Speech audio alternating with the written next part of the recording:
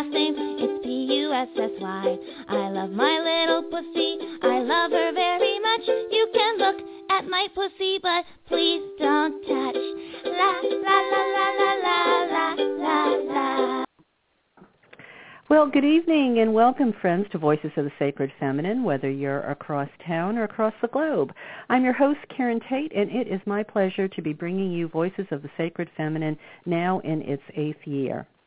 Well, we might be breaking a few taboos tonight, as you might have guessed by tonight's naughty little opening cut by Celia called My Pussy, otherwise known as our cooch, sacred vulva, cunt of creation.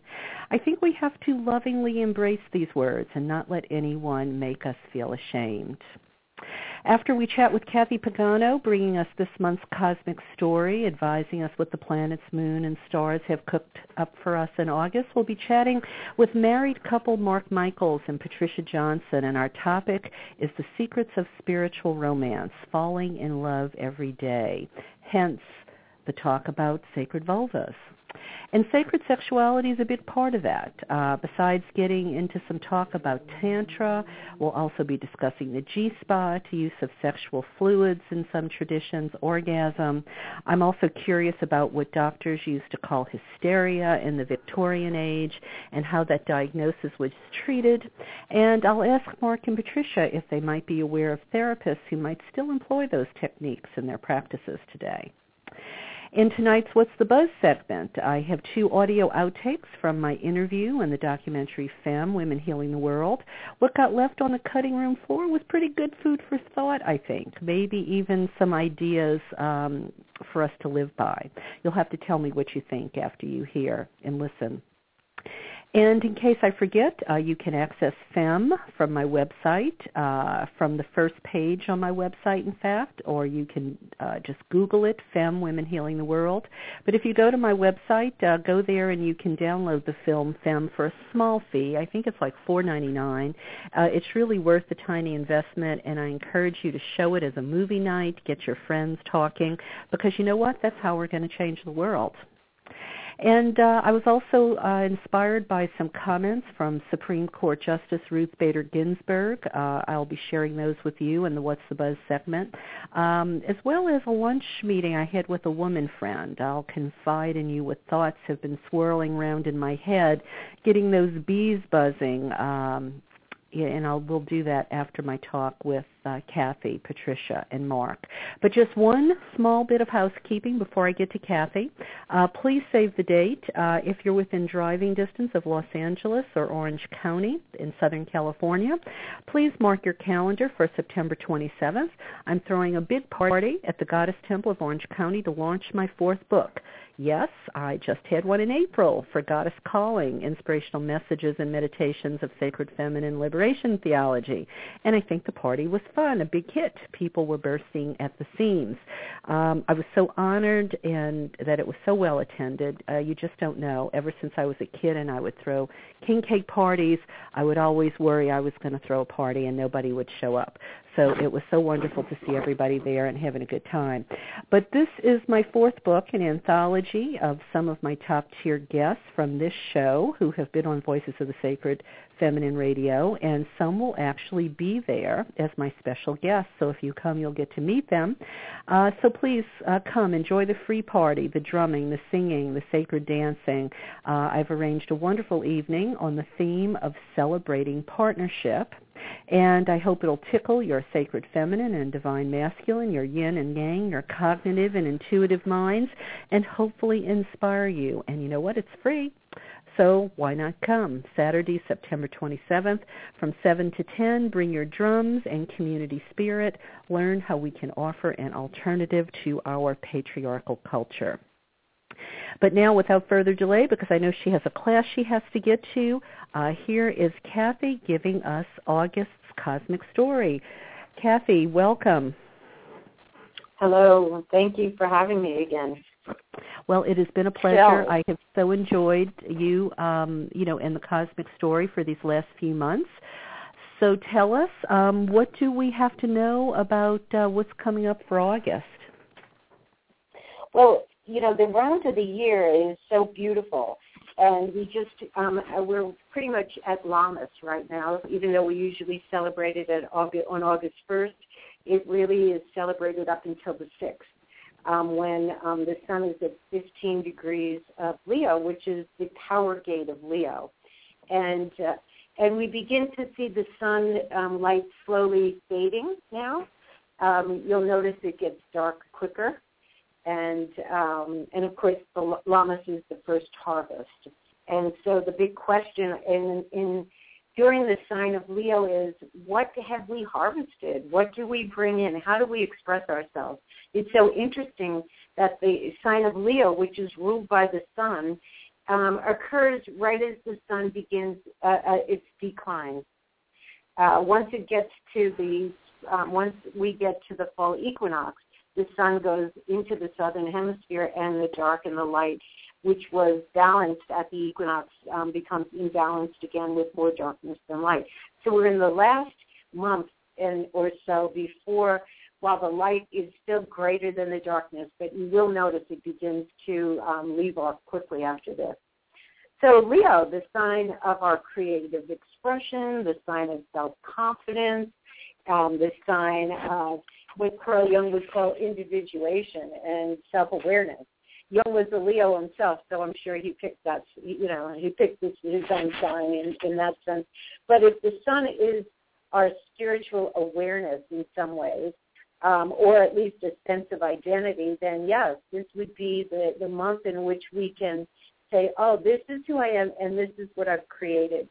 Leo is very much about how we express ourselves through our creations, whether it's children or just even play, but also any of our artistic creations. So here we are in this beautiful sign of Leo, ruled by the lion or the lioness. And as Karen and I both know, this is the month in which we celebrate the goddess Sekhmet. And especially this weekend, we'll be celebrating. Karen is going to come out to Las Vegas, and we're going to be at the Goddess Temple. Woohoo, I can't wait.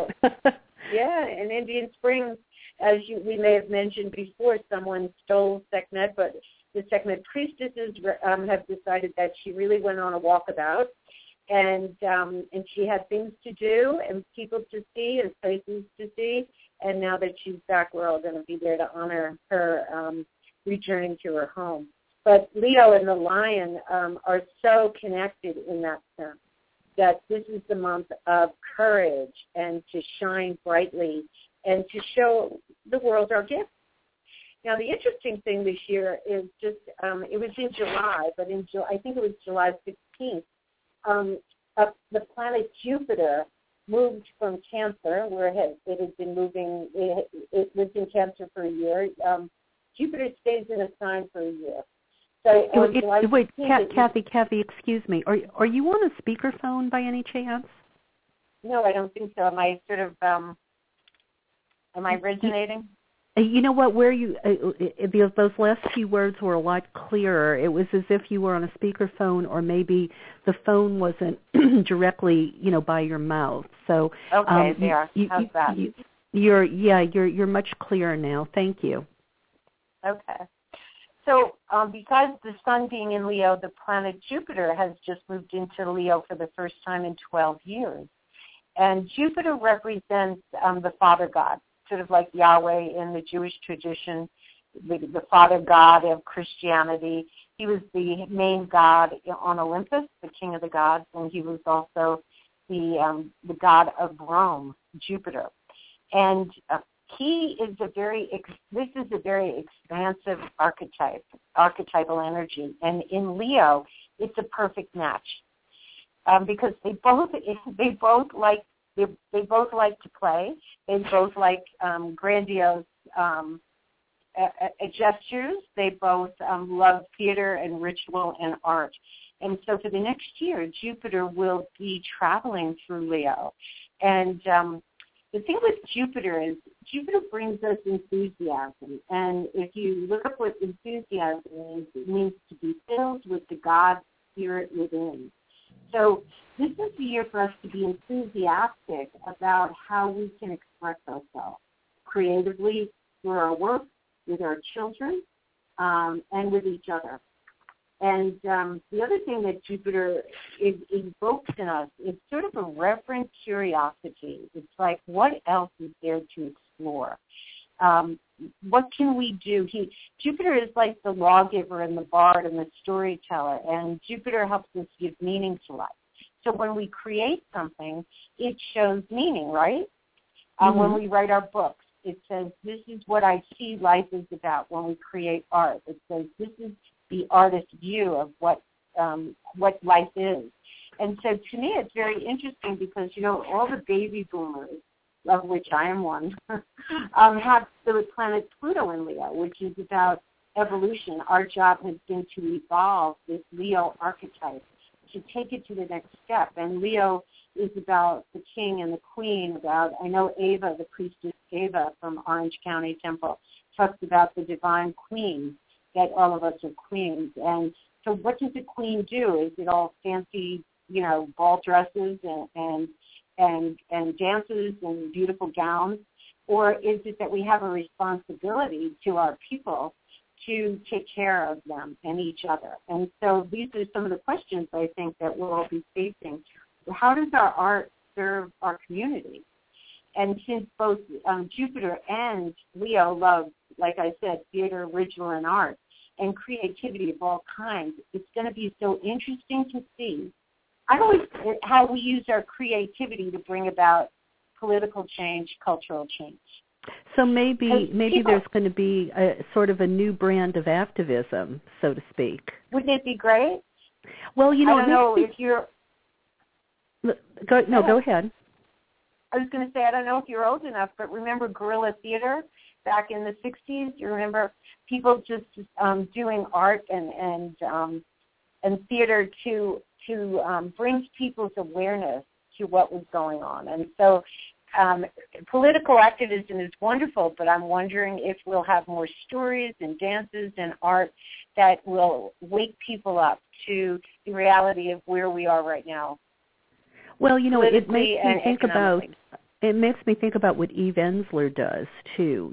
How she gets people out every year, and they're dancing for to raise awareness about domestic violence. Or I think all the time, where are and maybe I'm just not listening to the right type music or something anymore, but remember in the 60s you had all of these great bands who would sing about freedom and peace and, getting rid of the Vietnam War, the Bob Dylans of the world.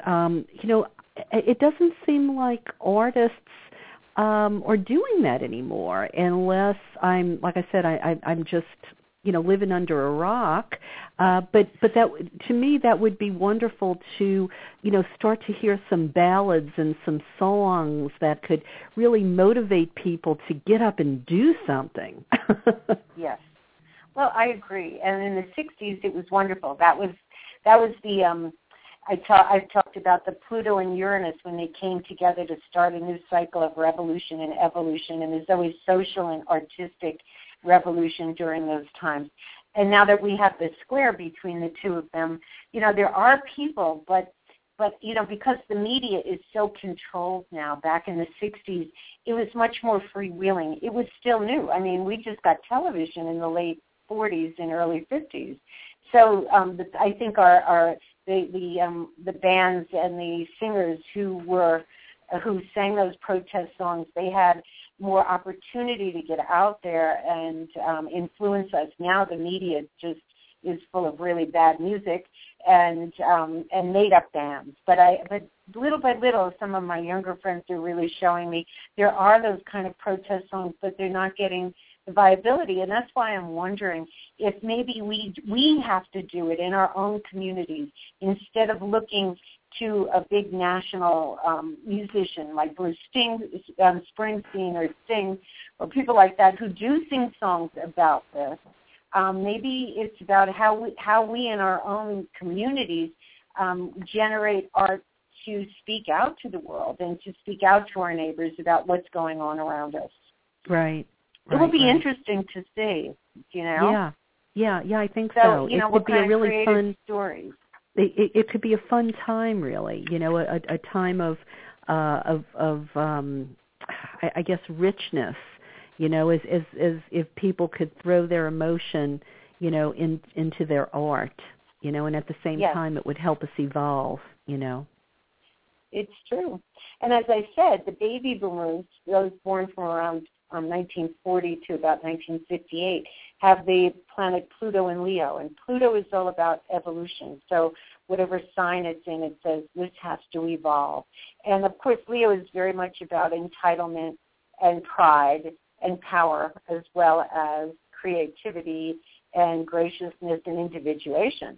And so maybe some of us baby boomers will have gotten to the point where we think, maybe I need to give my creativity to the culture, which is very much what Sunday's full moon is about. The full moon on Sunday is the sun is in Leo and the moon is in Aquarius. And so at a full moon, we become aware of something. And so you would say, I need to become aware of how I can use my creative expression, my Leo, to help the world, to help the group, because, of course, Aquarius is the group energy. It's how we collaborate. It's how we form communities. Okay. So, this is a good weekend to meditate on what gifts do I have that I can give to the world, and especially baby boomers. We really have to leave behind that childish sense of entitlement and become more responsible. And what we are, or what we could be, we can become wise elders, wise women and sage men, because our society so desperately needs some wisdom. And Pluto and Jupiter together in Leo can really, drive us to become wise community leaders or advisors and counselors or storytellers. Right. And the people need better stories. We have these destructive stories about the end of the world, and one courageous individual saves everybody. Well, what about if we just told better stories about how we all got together and saved ourselves? There you go. Right? Yeah, and it feels like, I was actually just thinking about this today. It's interesting that you said that, because it's sort of triggering some earlier thoughts from today that, there's, President Obama was out there, I don't know, sometime in the last week saying, these other guys, all they want to do is hate. And, and I was thinking about that, about how, Fox News is always spewing hate or divisiveness, and, and all of these people, screaming about these poor kids crossing the border, and, all of the upheaval, all of the fear, all of the division. And, and really, this could be so wonderful to counter all of that, where we, come together and care about one another, and share resources and share ideas, and, and show that, we don't have to be so afraid. There is a different way. Right. See, patriarchy's story is built on fear and control, right, and violence and domination. And so we need a bigger story, and that's why I love astrology, because astrology gives us a heaven. Are you there, Cathy? Uh-oh. Cathy, I don't know if you can hear me, but we lost you.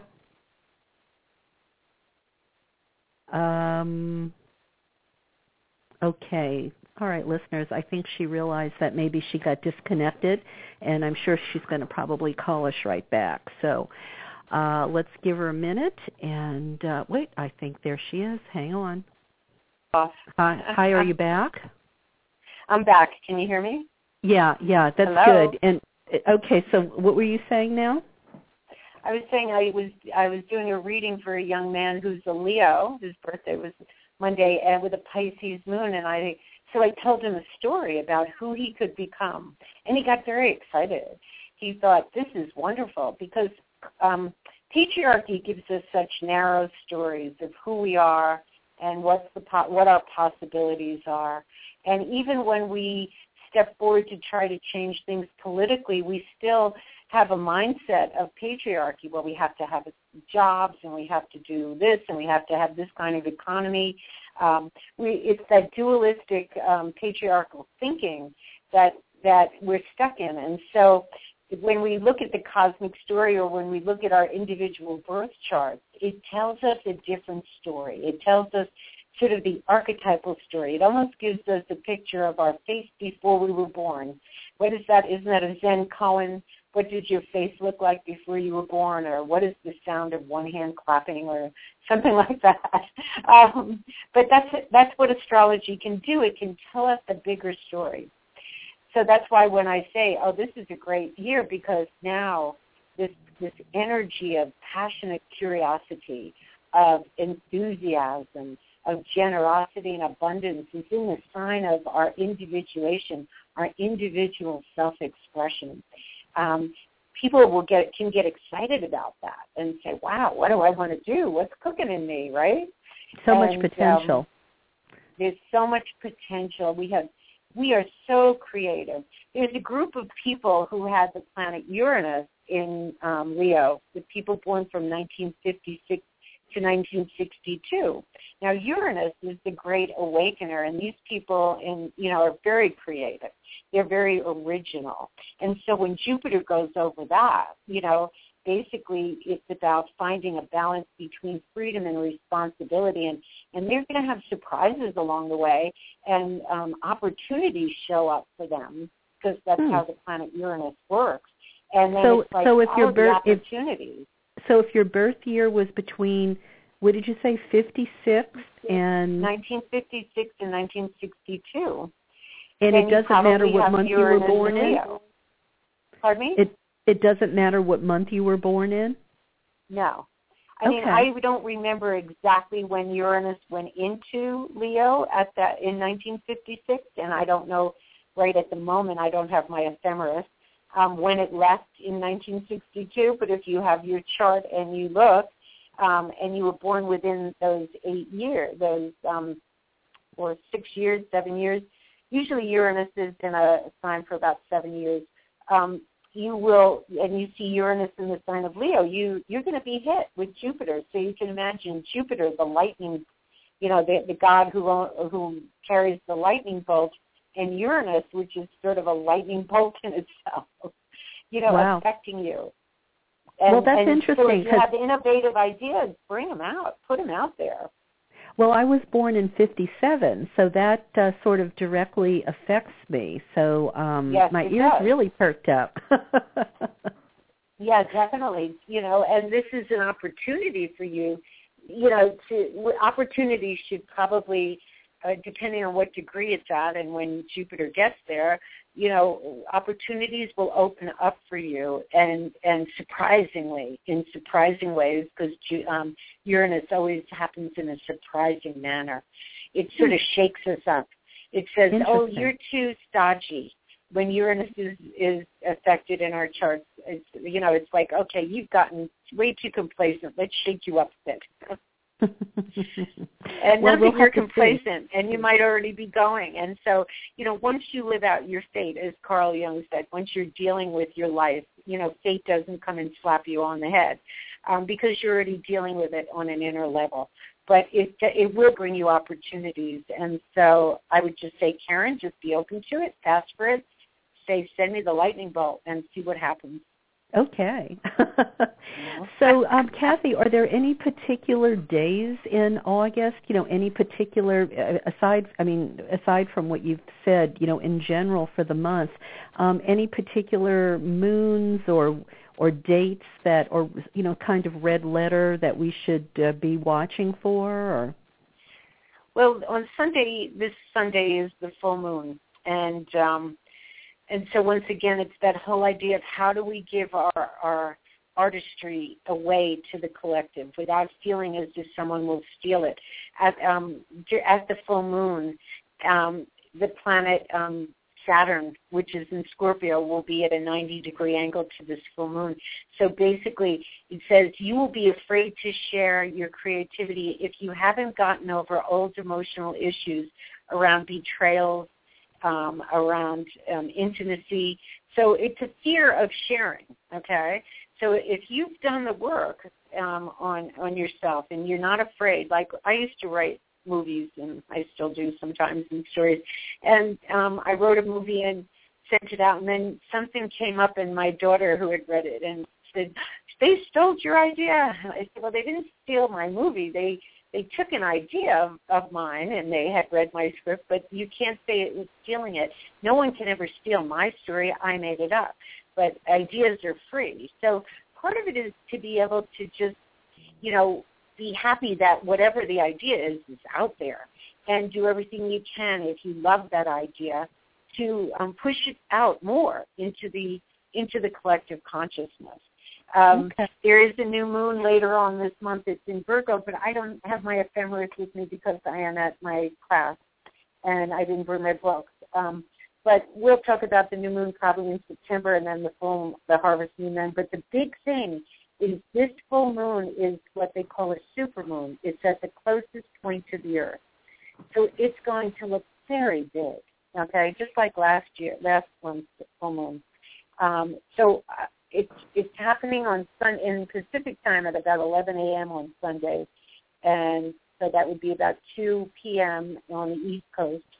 But the night before, it should be big and beautiful, and just go take a moon bath. It's a wonderful night for a moon bath, Absolutely. And see what the great goddess, the moon, tells us. The moon is all about reflection and about awareness, and more so sometimes even than the sun, because we get our words measure and reflection and memory and dreams from the ancient word for moon. So without the moonlight, we wouldn't have that reflective capacity. Okay. Well, and we're all going to be out there Sunday night under that moon. It should be a pretty spectacular night.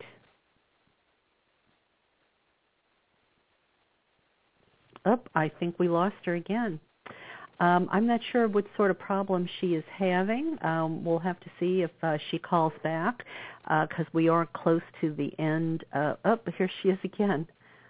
I keep getting I guess there might be a lot of sunspots. So I'm going to say goodbye. I will see you, Karen, out at the Sekhmet Temple. Okay. Well, before you go, Cathy, just real quick, let people know about your book and how they can reach you if they want you to do a reading or maybe do their chart. Okay. Yes. My website is wisdomofastrology.com. You have to put dashes in the middle of wisdom-of-astrology.com, or look up Cathy Pagano, Pagan with an O, Cathy with a C.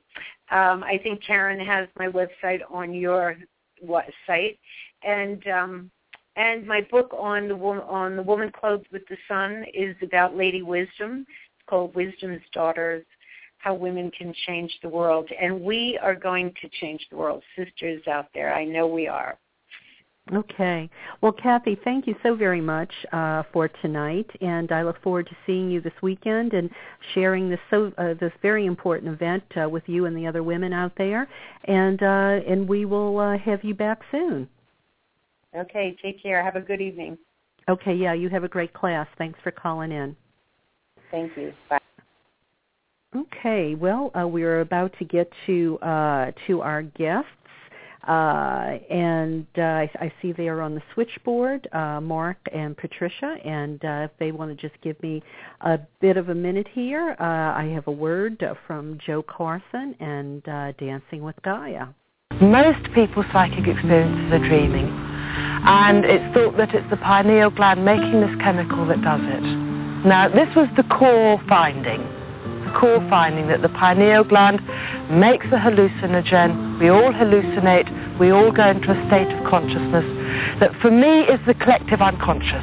This psychic state is the collective unconscious, which is that consciousness of the planet, what's called the chthonic mind, the mind of the earth. Because all peoples, all races, all tribes from the past and right around the world have myths and legends which use symbols and archetypes which are identical. Every human being experiences this state of consciousness, which is the dream mind. That symbolic, archetypal, exemplified by fairy tales or the creation myths and legends of all the different peoples. The symbols of them are the same, and to me that is the consciousness of the earth speaking to us.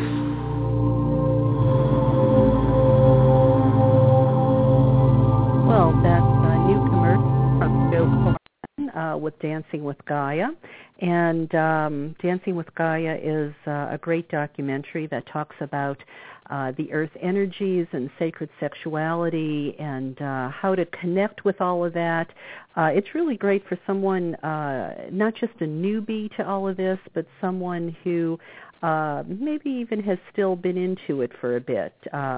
It's beautiful, it's informative, and it's filled with lots of visionaries and scholars who are sharing their wisdom.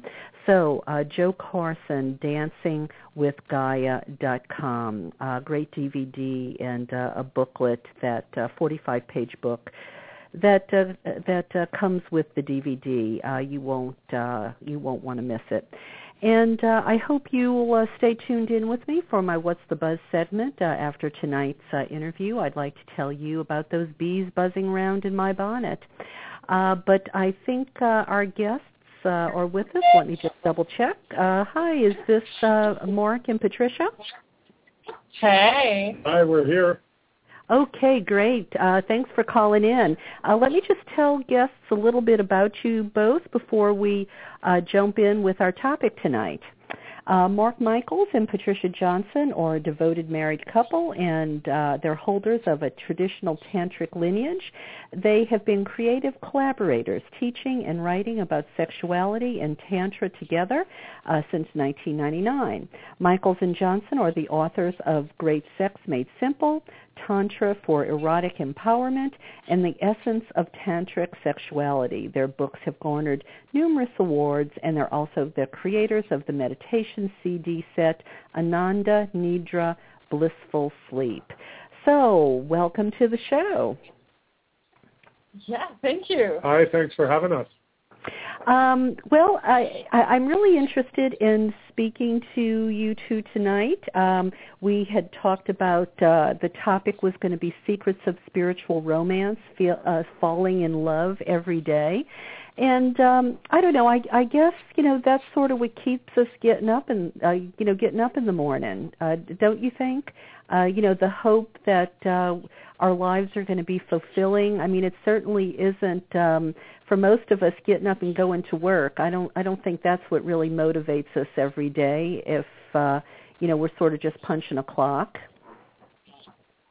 Yeah, absolutely. And that you hit on something that we think is very important, is to not think of your relationships as something to work on. So don't use the item work, but rather think of something, your relationships as something you're eager to nurture, like a garden with beautiful plants. Right. I mean, most people, when they talk about, they talk about their relationships, and they do tend to talk about them like they're punching a clock, especially when things have gotten a little bit, stale or worse, and then all of a sudden they say, we need to work on our relationship. There's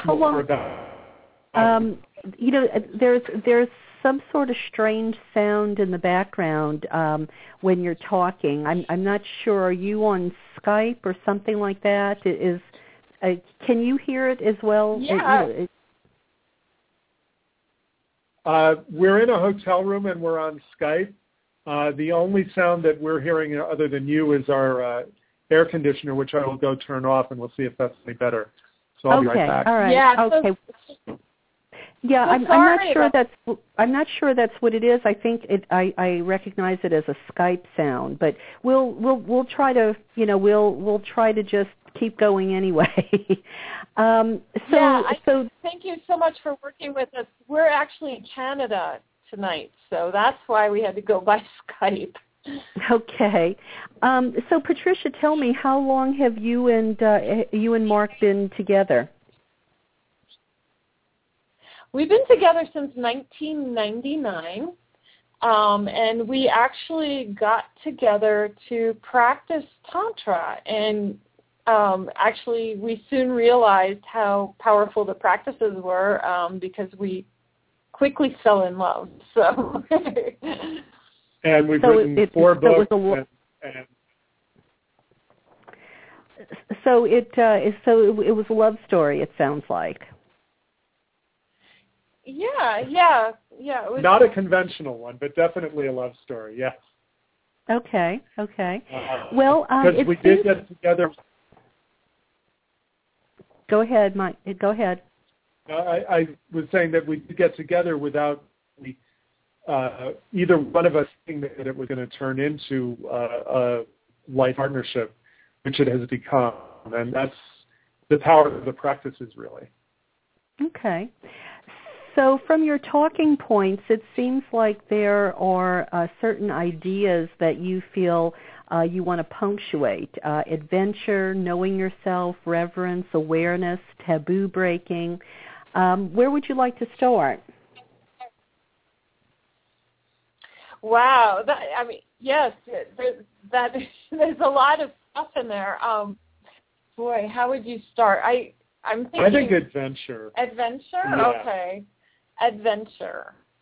So we like to think of a relationship and an erotic partnership as an adventure, as something that you engage in mutually with your partner, that you make this decision that your whole life together is going to be an exploration, that there's always a possibility, even if you've been together for many, many years, to discover something new in each other. And to approach every day and every interaction is really an opportunity to learn something and to be surprised. So would you say that most people, when it comes to their sex life, this, that's not necessarily how they're brought up approaching it? Right. I mean, we're brought up, our culture is so goal-oriented, and it's so focused on end results, and people miss the journey. People miss the possibility of being surprised. People think when they're in long-term relationships, both sexually and more broadly, that, oh, I know this person, I've been with them for 10 years, 15 years, and can't possibly surprise me. And that has much more to do with prejudices than it does with reality. Well, but I think what I was thinking about, too, is, there's so many people who have these taboos. Religion has really sort of put their boot on the neck of people when it comes to sex. I mean, so many people think, well, sex is just for procreation. Sacred sexuality is unheard of even to some people.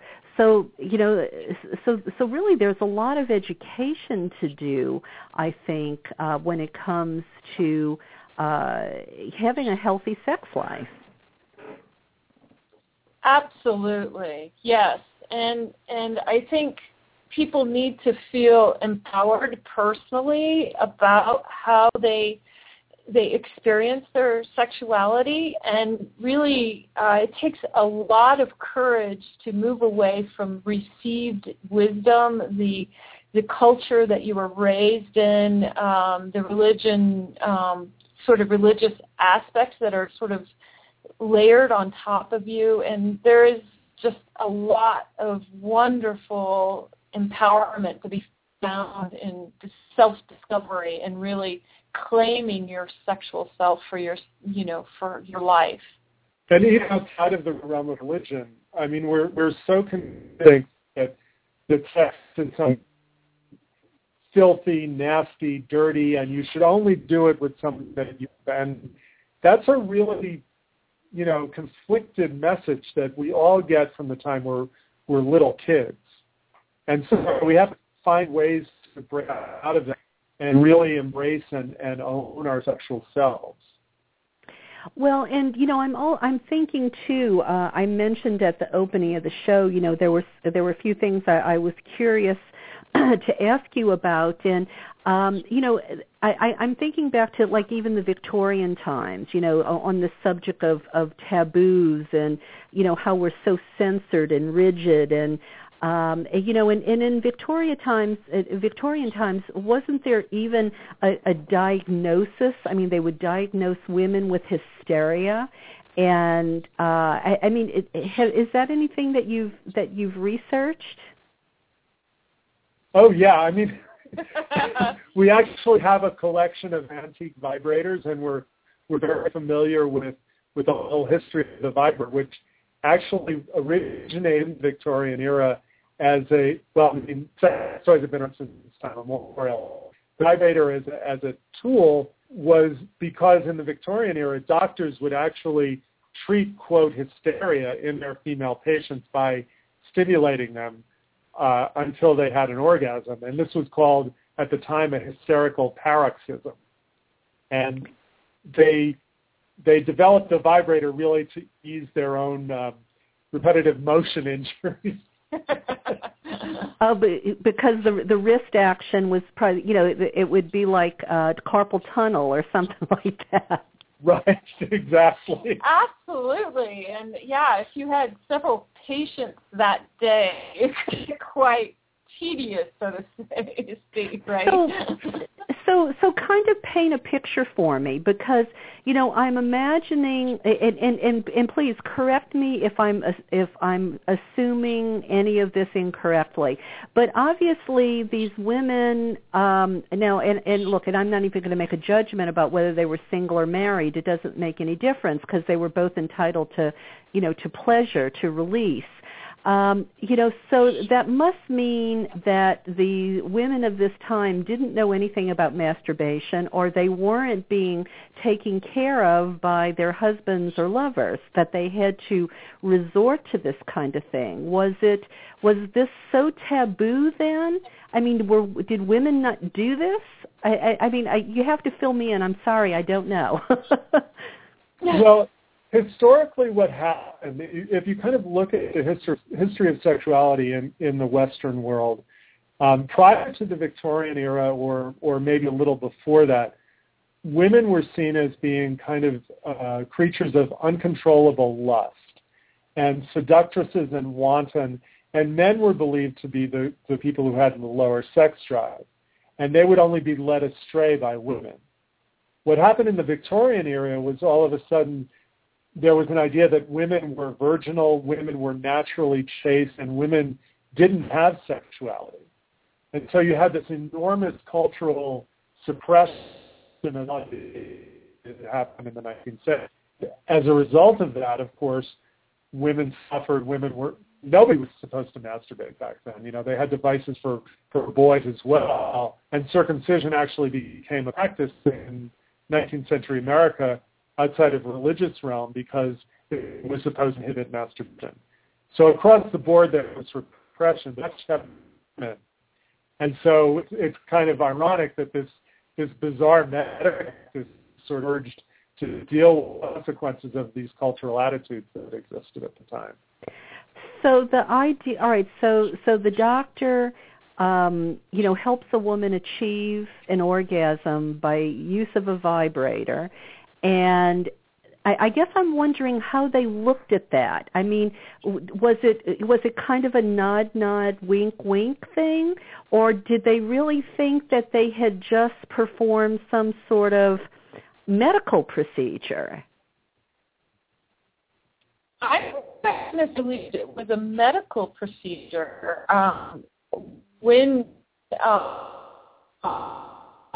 it short circuits the mind before it can be critical over the physical state. Sometimes the orgasm happens before someone can even have a judgment about it.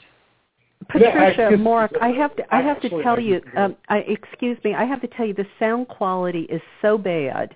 And I know you've gone out of your way to get Skype in your hotel room and all of this, and I feel really bad, but I'm not hearing half of what you're saying. I mean, half of your words are being cut off, and we're just not getting, we just can't hear you. I'm wondering if you might not want to, have us reschedule this another time, because it's an interesting subject. I mean, I think my listeners would really like to hear it, but this isn't working. Yeah, I mean, we don't want to come off sensible, and we'd love to do the topic, and what we've been talking about is great. So let's definitely try and reschedule it. And apologies, I don't know what's going on. Yeah, and you're in 718. We're in Manhattan too, so we're in Westchester. We're in Westchester, New York, normally. So if we could, reschedule, that would be wonderful. I'm so sorry if this is.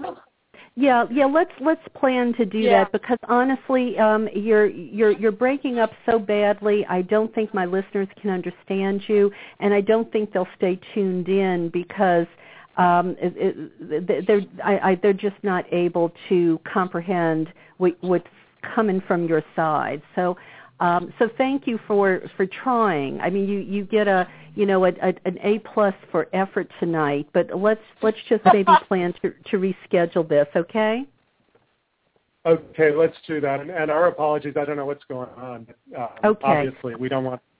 All right. Well, I'll get in touch with your publicist, and we'll get you on when you're back home and your communication is normal and you're not having to, rely on Skype in a hotel room. But thank you anyway. Have a good trip, and we'll be back in touch and get you on another time.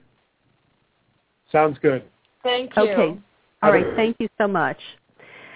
Well, listeners, I apologize for that, but we do have some other things to get to tonight, so I hope you'll stay with me. And I think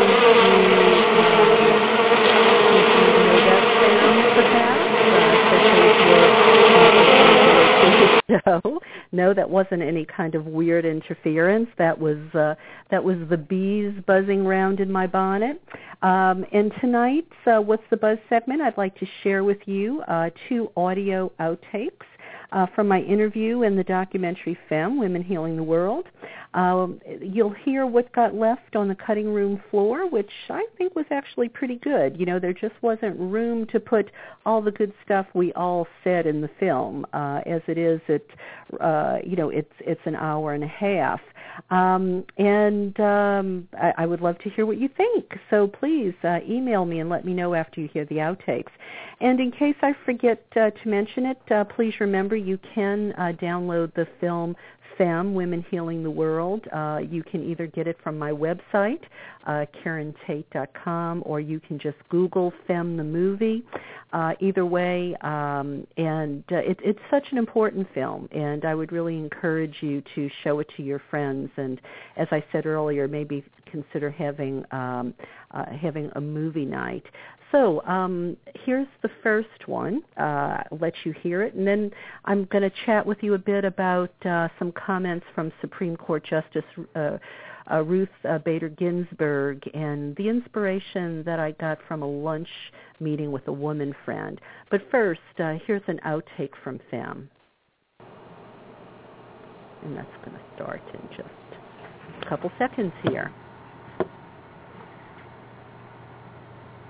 Well, yeah, I've had a one-sided view of the divine. And the reason we've had a one-sided view of the divine is because the myths that our society lives by are the myths that only speak about a male god, when, in fact, a goddess has been around for 30 or 40,000 years. We can look to the artifacts. We can look to the archaeological sites. We can look to the textiles. We can look to the myths. But, because religion is about power and politics, the sacred feminine has sort of been swept beneath the sands of time. And the mythology of goddess has been obscured purposefully because this is all about uplifting the patriarchy as opposed to having a balanced society where you have the attributes of the feminine and the masculine in control in society. So when you consider that one person's myth is another person's religion, and when that myth is dominated by a male guide, well, then you have male leadership that predominates in society. So as a result, women have been subjugated, and goddesses become our role models. They become our archetypes.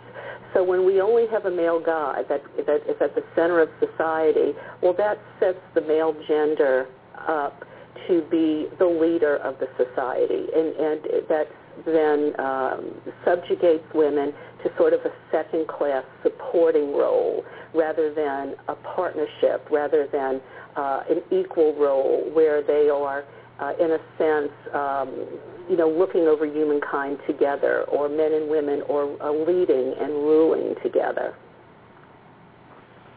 Okay, so that was an outtake from Femme, Women Healing the World. I think that was some useful information. Maybe it's information that you haven't heard before, or maybe haven't heard said in that way. So the other thing I wanted to share in the What's the Buzz segment were some comments from Supreme Court Justice Ruth Bader Ginsburg. And, this all sort of, fits together. I think the outtake sort of sets the tone. On August 4th, this was in the New York Times, and the columnist who wrote this article was Adam Liptak, and the article was Justices' Rulings Advance Gays, Women Less So. And Adam Liptak goes on to talk about Justice Bader Ginsburg and says, when Justice Ruth Bader Ginsburg reflects on the Supreme Court's recent ruling, she sees an inconsistency. In its gay rights ruling, she told the law school audience last week, the court uses the soaring language of equal dignity and has endorsed the fundamental values of liberty and equality. Indeed, a court that just 3 decades ago allowed criminal prosecutions for gay sex now speaks with sympathy for gay families and seems on the cusp of embracing a constitutional right to same-sex marriage. But in cases involving gender, she said, the court has never fully embraced the ability of women to decide for themselves what their destiny will be. She said the court's 5-justice conservative majority, all men, did not understand the challenges women face in achieving authentic equality. Justice Ginsburg is not the only one who has said that cases involving gay people and women are on different trajectories. Gay men and lesbians still have a long way to go before they achieve the formal equality that women have long enjoyed. But they've made stunning progress at the Supreme Court over the last decade, gaining legal protection for sexual intimacy and unconventional families with stirring language unimaginable a generation ago. But at the same time, legal scholars say the court has delivered blows to women's groups in cases involving equal pay, medical leave, abortion, and contraception, culminating in a furious dissent last month from the court's 3 female members. So, going from the Femme clip, we talk about we have male leadership and women are subjugated in a society where the primary mythology shows a male god. And we see a direct correlation, to how that is, how our lives are affected in everyday life. And I don't think all women understand that. I don't think they all connect the dots. So how is that connected to lunch I had with a woman I know? The Femme clip, what's been happening at the Supreme Court, which the women on the Supreme Court obviously see, and the lunch I had with a friend recently. Well, maybe if you're a listener to the show, I'm a strong advocate for women's rights and trying to get ideals of the sacred feminine seeded and growing in our culture. So you might imagine it's hard for me to see women complicit in their own oppression, women not caring so much to understand what's going on out there in the world, detaching themselves almost from politics that affect women's lives, workers' lives, the life of Mother Earth. Some of us call these women either conscious or unconscious handmaidens of the patriarchy. You know, I try to understand these women, like the one I had lunch with. I took the time to have lunch thinking we'd have a meaningful conversation, exchange ideas, maybe we'd inspire each other. But we kind of talked past each other, never really connecting, never really resonating with each other. I was curious what she thought about some of today's headlines, you know, what was happening in Israel, Palestine, the Supreme Court's Hobby Lobby ruling, how abortion clinics are being closed in red states across the country. I mean, I was really looking forward to just digging into all of that. And, you know, she turned out to be a very one-dimensional, single-minded woman, very nice woman, but, you know, we just couldn't talk about those things. She responded by telling me she doesn't tune into that kind of news. And it felt as if she were almost proud of the fact.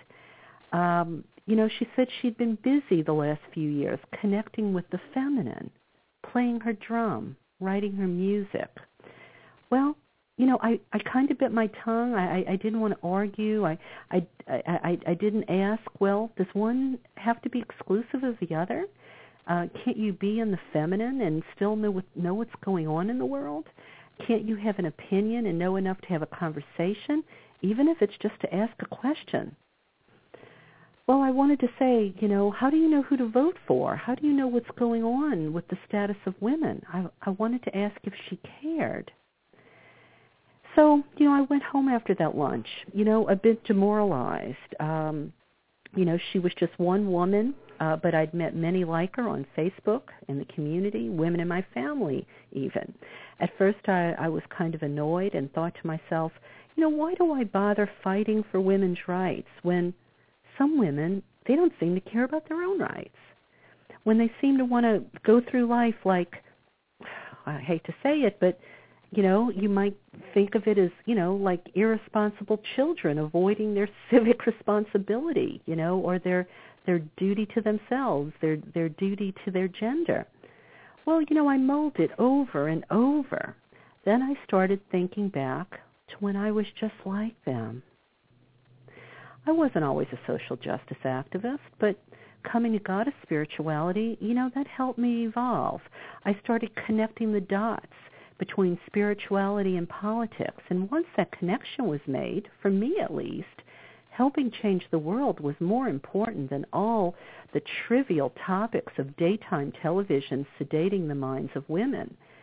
You know, I'll admit I wasn't always intellectually curious about political science, anthropology, sociology, but when I started understanding that our mythology shapes our culture, that mythology has a direct connection to how women earn their salary in the workforce, well, you know, I was a woman in the workforce. I'm still a woman in the workforce. I'm not a Stepford wife. I'm not a trophy wife married to a rich husband, you know, who has the, you know, who can scrapbook all day, or who spends their day at the spa, or being a consumer, Uber consumer, or shopping on Rodeo Drive, getting my nails done.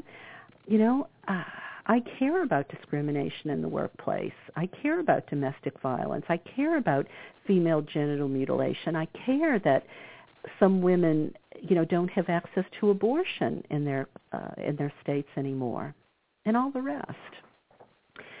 Well, there's a quote here that I want to share with you. It comes from a man, a feminist man, I assume. He says, his name is David Weiss.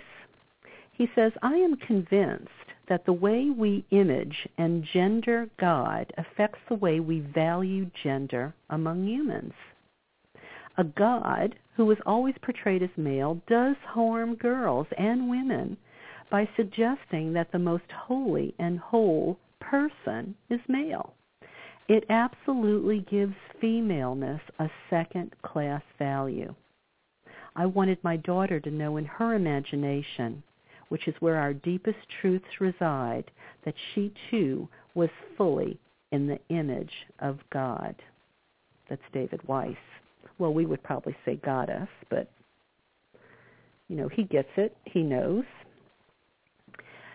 So what do we do about these women who just don't care to dip their toes into the messy world of politics?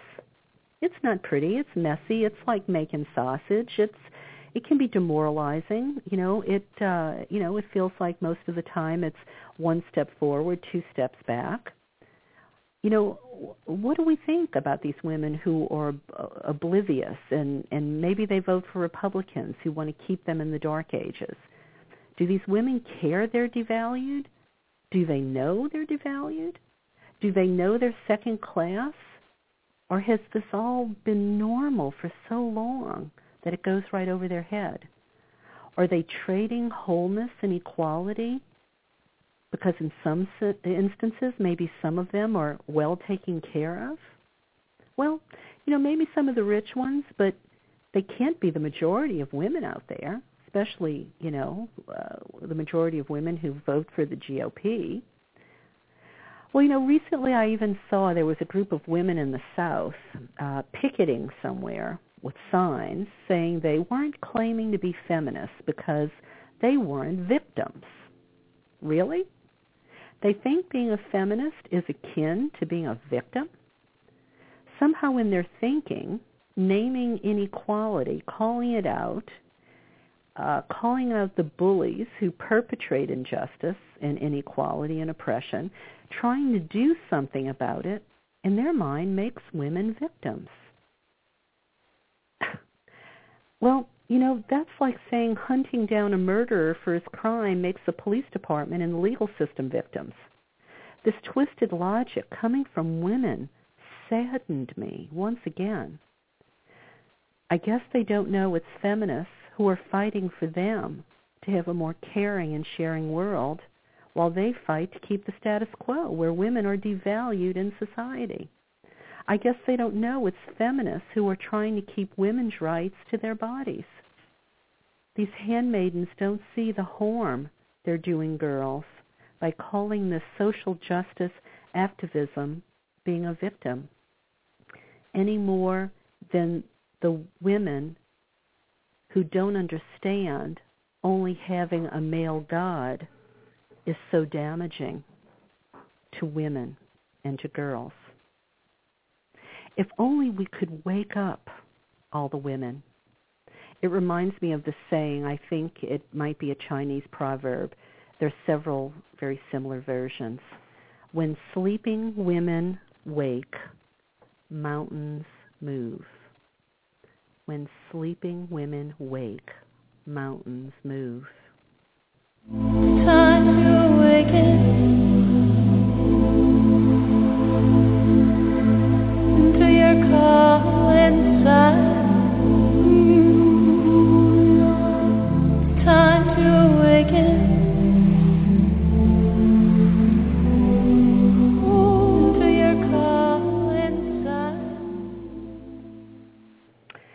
Well, those were the bees buzzing round in my bonnet tonight, and I welcome your response. I definitely do, even if you are listening to this from the archives and you hear it a month from now or a year from now. I welcome your input.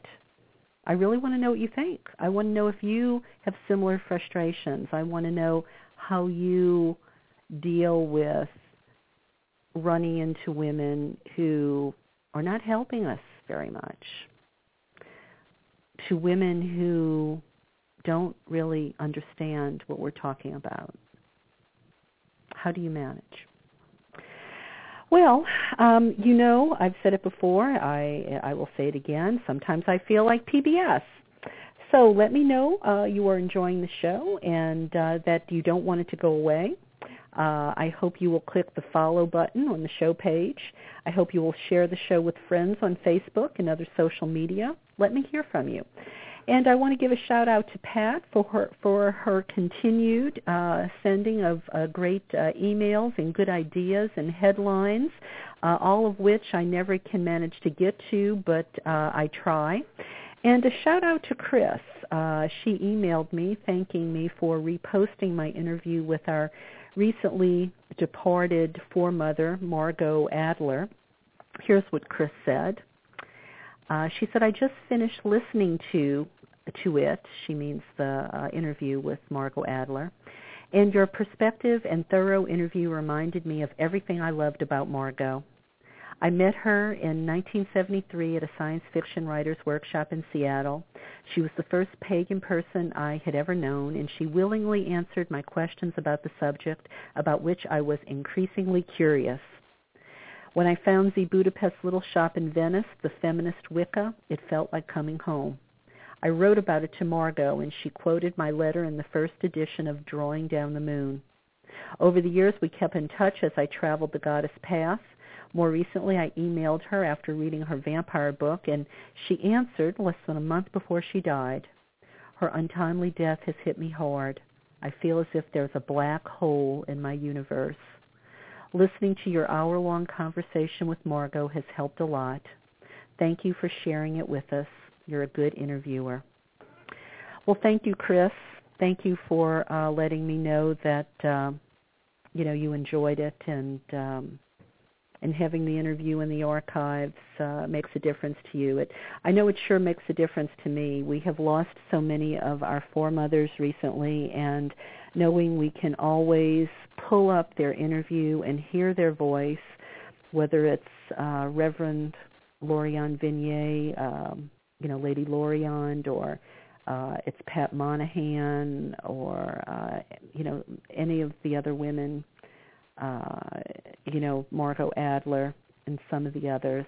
We know they're there in the archives. We can always pull up their picture on the internet, and we can listen to their voice. It will never go away.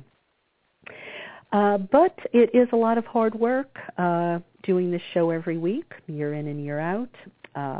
And I just want to say, listeners, if the show means a lot to you, I hope you will show your appreciation and support by either sending a donation to help keep Voices of the Sacred Feminine on the air, or help me by buying one of my books, either from me or wherever you can get it new. Because you know what, buying used books doesn't help me at all. But by all means, if that's all you can afford, I totally understand. I would rather you get the message between the two covers than not. But if you would like to help support me in the show, a donation or a purchase of my book or a review of my book, all that's great stuff.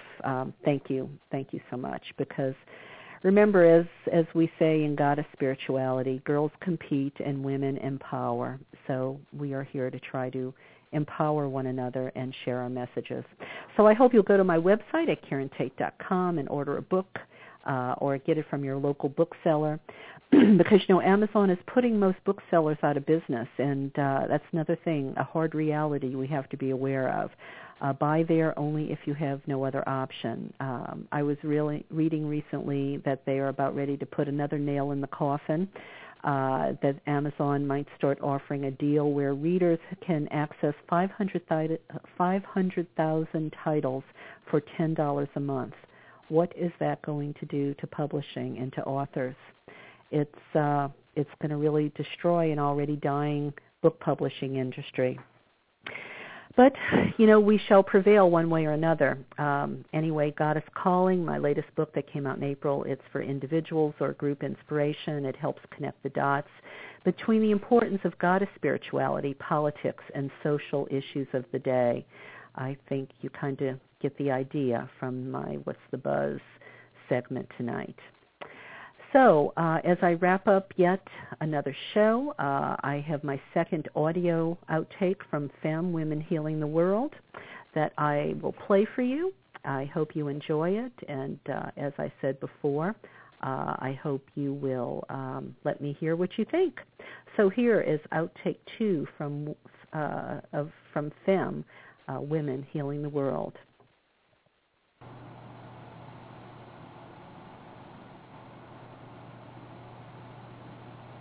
Here it goes. Well, I think we have to really give ourselves permission to rethink everything. We have to rethink our religion. We have to rethink our politics.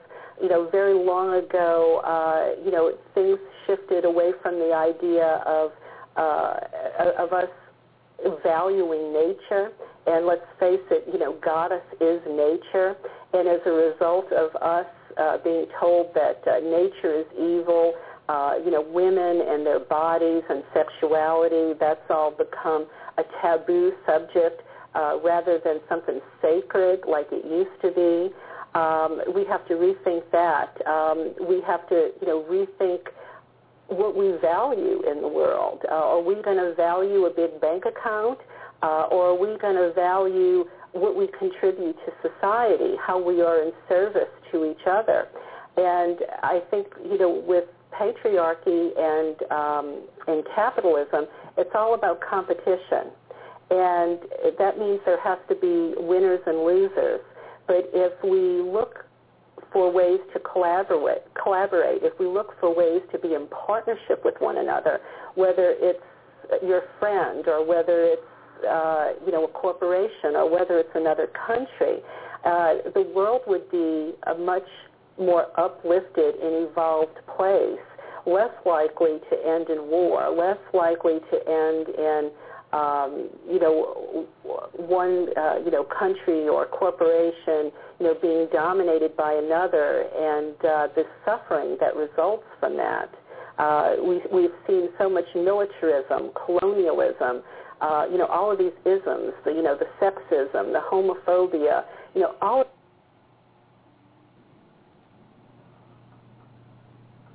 these different things that that start with religion and move through politics, move through traditions, move through society, and shape how we do things. We have to have the courage to shed light on how this all began, how what was normal got turned on its head, and sort of right things so that we're in a place of balance. It used to be the ancient Egyptians talked to us about they were so afraid of things being out of balance because once things went out of balance, we would have chaos. Well, the world is out of balance. It started with a gender imbalance where it was the masculine over the feminine, and we've just had an imbalance, throughout history, whether it be one country and power over another, or the rich over the poor, or whites dominating blacks. There's always this dominator model where, someone's always trying to climb on somebody else's shoulders to get ahead. Well, we need to think more about level playing fields. We need to think more about an egalitarian society where there's equality, where there's justice, where there's truth, where there's freedom. And actually, there are goddesses in their mythology that help us lead the way, that provide a template for us to embrace these sort of ideals in society. Well, I think you're getting the message. It's all about awakening our sisters, because when women awake, the mountains will move. Well, good night, my dear listeners. Thank you for tuning in. Thank you for staying with me during my extended What's the Buzz segment tonight. And I hope to hear from you soon. Have a wonderful weekend. I hope you're enjoying your summer. And I will leave you with the long version of Alea Deo's Awaken. Here goes. Enjoy. Time to awaken into your call inside. Time to awaken into your call inside. Time to awaken.